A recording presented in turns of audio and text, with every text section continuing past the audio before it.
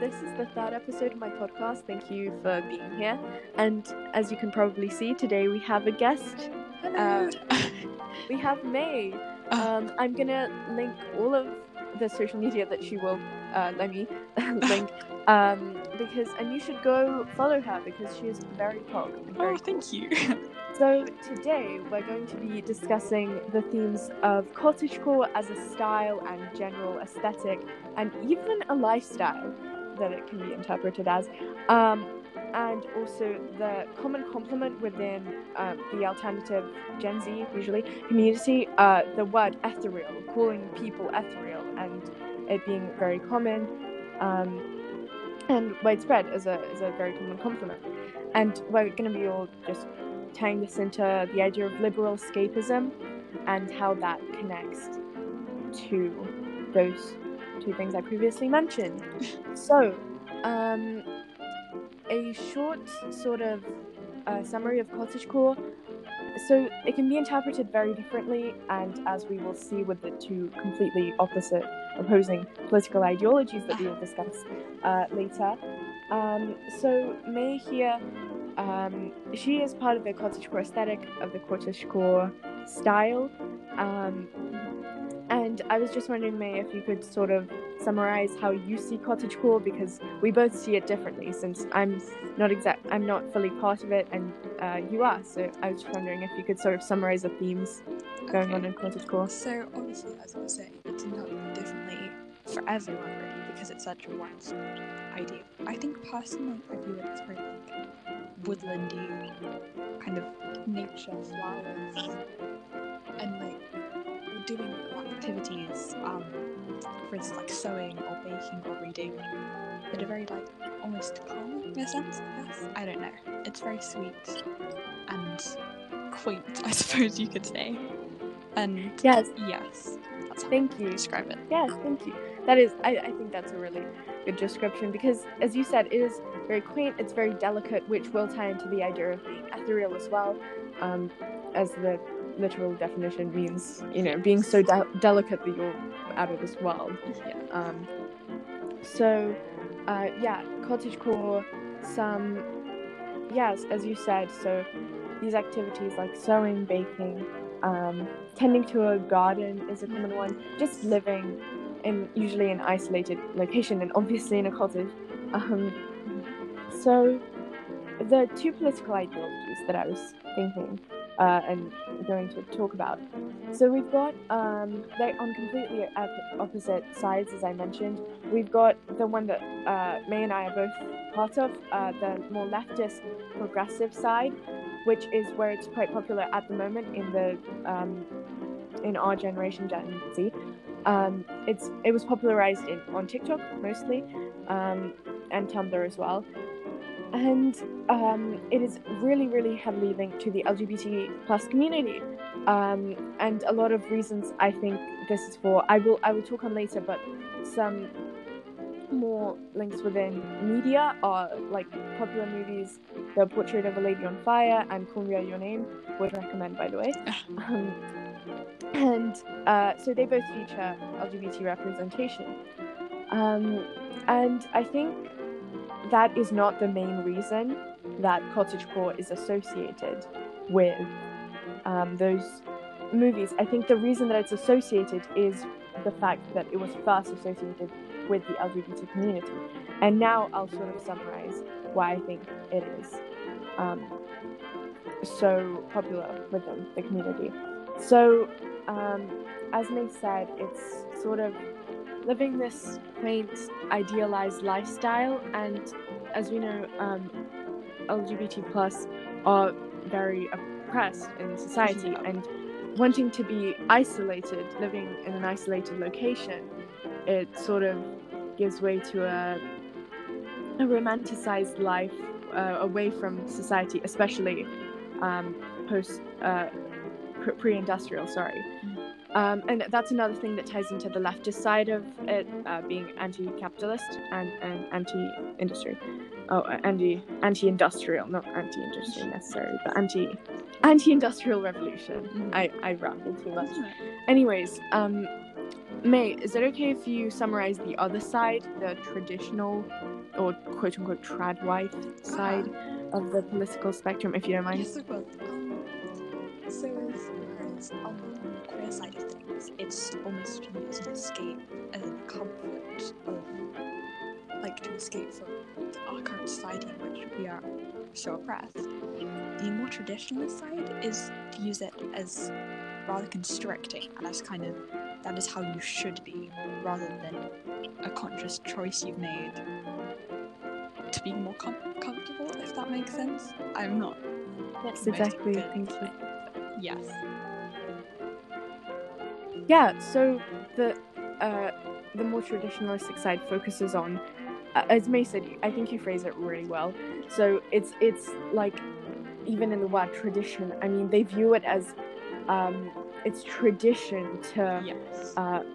hold this feminine aura. It's tradition to do the baking and looking after the herb garden. It's not just because you want, this is how you want to live, it's because you Yes. apparently should live like that. And of course this is problematic, I mean, as I see it, and I'm sure as you see it as well. And it's really disappointing almost, because a lot of the time the fashion associated with cottagecore is also quite, I guess, conservative. So May, since you hold this style, could you sort of summarize the clothes fashion? Yes, I mean, things that, like, as you say, could be perceived as, like, more conservative. For instance, things like corsets or long skirts and items like that that could be perceived as restricting are often associated with that kind of idea, as I was saying, like restricting. Whereas, for instance, I just wear them because I think they're pretty and I enjoy dressing like that, and it makes me feel good. It makes me feel pretty. Whereas, as I was saying, the clothes that, like, yes, that's basically it. Yeah, thank you. Exactly. So, yeah, common things. Even in my style, I love corsets. Look so beautiful. I mean, same with longer skirts with layering. But I don't. I mean, I'm pretty sure the same with you. We don't dress like this because we think it makes us better morally or anything like that, or it makes us. Yes, exactly. We dress like this because it lets us express ourselves, especially as so there's two sides. So the more progressive side might dress like this because it's more alternative and people don't dress like this, but whereas the more traditionalistic people will be like, we'll see this as a negative thing, that people don't dress like this. They will want more people to dress like this, whereas alternative people are okay with not as many people dressing this way because they're alternative. I mean, so yeah, there's these contradicting sides, which yeah, they're fairly obvious to anyone who is even aware of this aesthetic.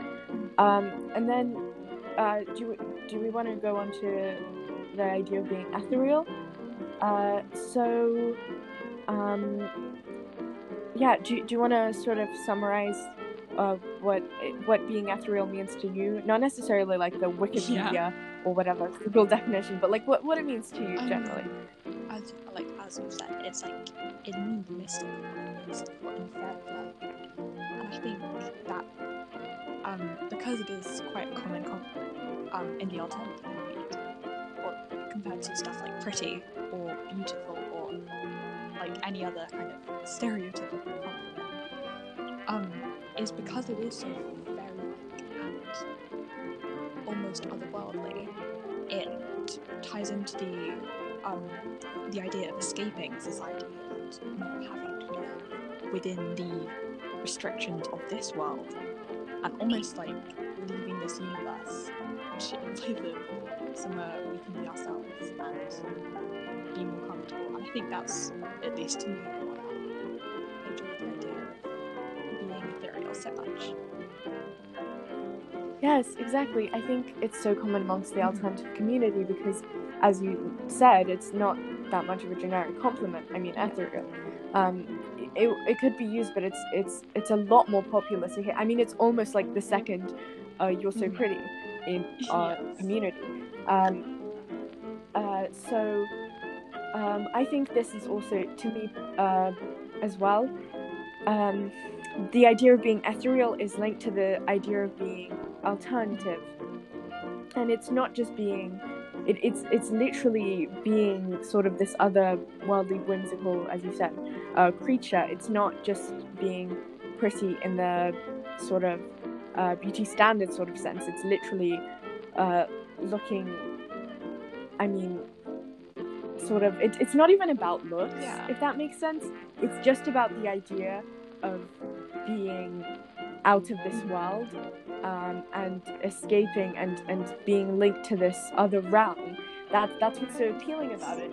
It's not even the beauty side. It's the idea of escapism, as I mentioned. So let's tie the idea of escapism generally to the idea of liberal escapism, specifically. So, as I mentioned, the idea of being ethereal or being part of cottagecore is linked to the LGBT community, and since people in this community are, I'm saying people as if I'm not part of it, and are, you know, widely oppressed, even in the Western world, it's you know, it's difficult, and it's a lot easier to imagine this sort of haven where you can just sort of express yourself however you want in this isolated location where you grow your own plants and food, and you have farm animals, and you can read all day, and you don't have to be part of a capitalist society. But this brings us to the sort of, I won't call it a paradox, but just like, is escapism really that great? I mean, it's fun for a little bit of time to have this sort of haven in your head that you can go to of like pretty cottages and cute cats and things, but it is escapism, so you can't fully escape this capitalist society. You can only escape to it in your head, or maybe go to a cottage on holiday, but you're still part of the capitalist society. Even if you do achieve this cottagecore lifestyle, even if you do end up living in this beautiful cottage somewhat away from society, you're still part of it. I mean, you'll still have to earn money somehow, right? Which brings us to communism. Just kidding, we're not going to think about that. Well, we might later, but you know. Yeah. So I think that's the conclusion, sort of. Is cottagecore really that great? Not even the controversial side of it with the traditional wives or whatever. Just, is it even healthy to be cottagecore? Or just to have aesthetics generally. This doesn't just apply to cottagecore, it applies to literally every single type of aesthetic. So yeah, I think it was really interesting to talk to you, May. We have these convos. Oh my god, did I say? Okay. We have these conversations on calls very often, and yeah, it's nice to share it with other people, especially some, like, I know a couple of my mum's friends listen to this, and my mum who aren't that familiar with this sort of Gen Z aesthetic or whatever. So yeah, I hope you all, whoever's listening to this, enjoyed it, and thank you, May, for being here. Follow May's socials or face my wrath. Oh no. Anyways, thank you, and goodbye.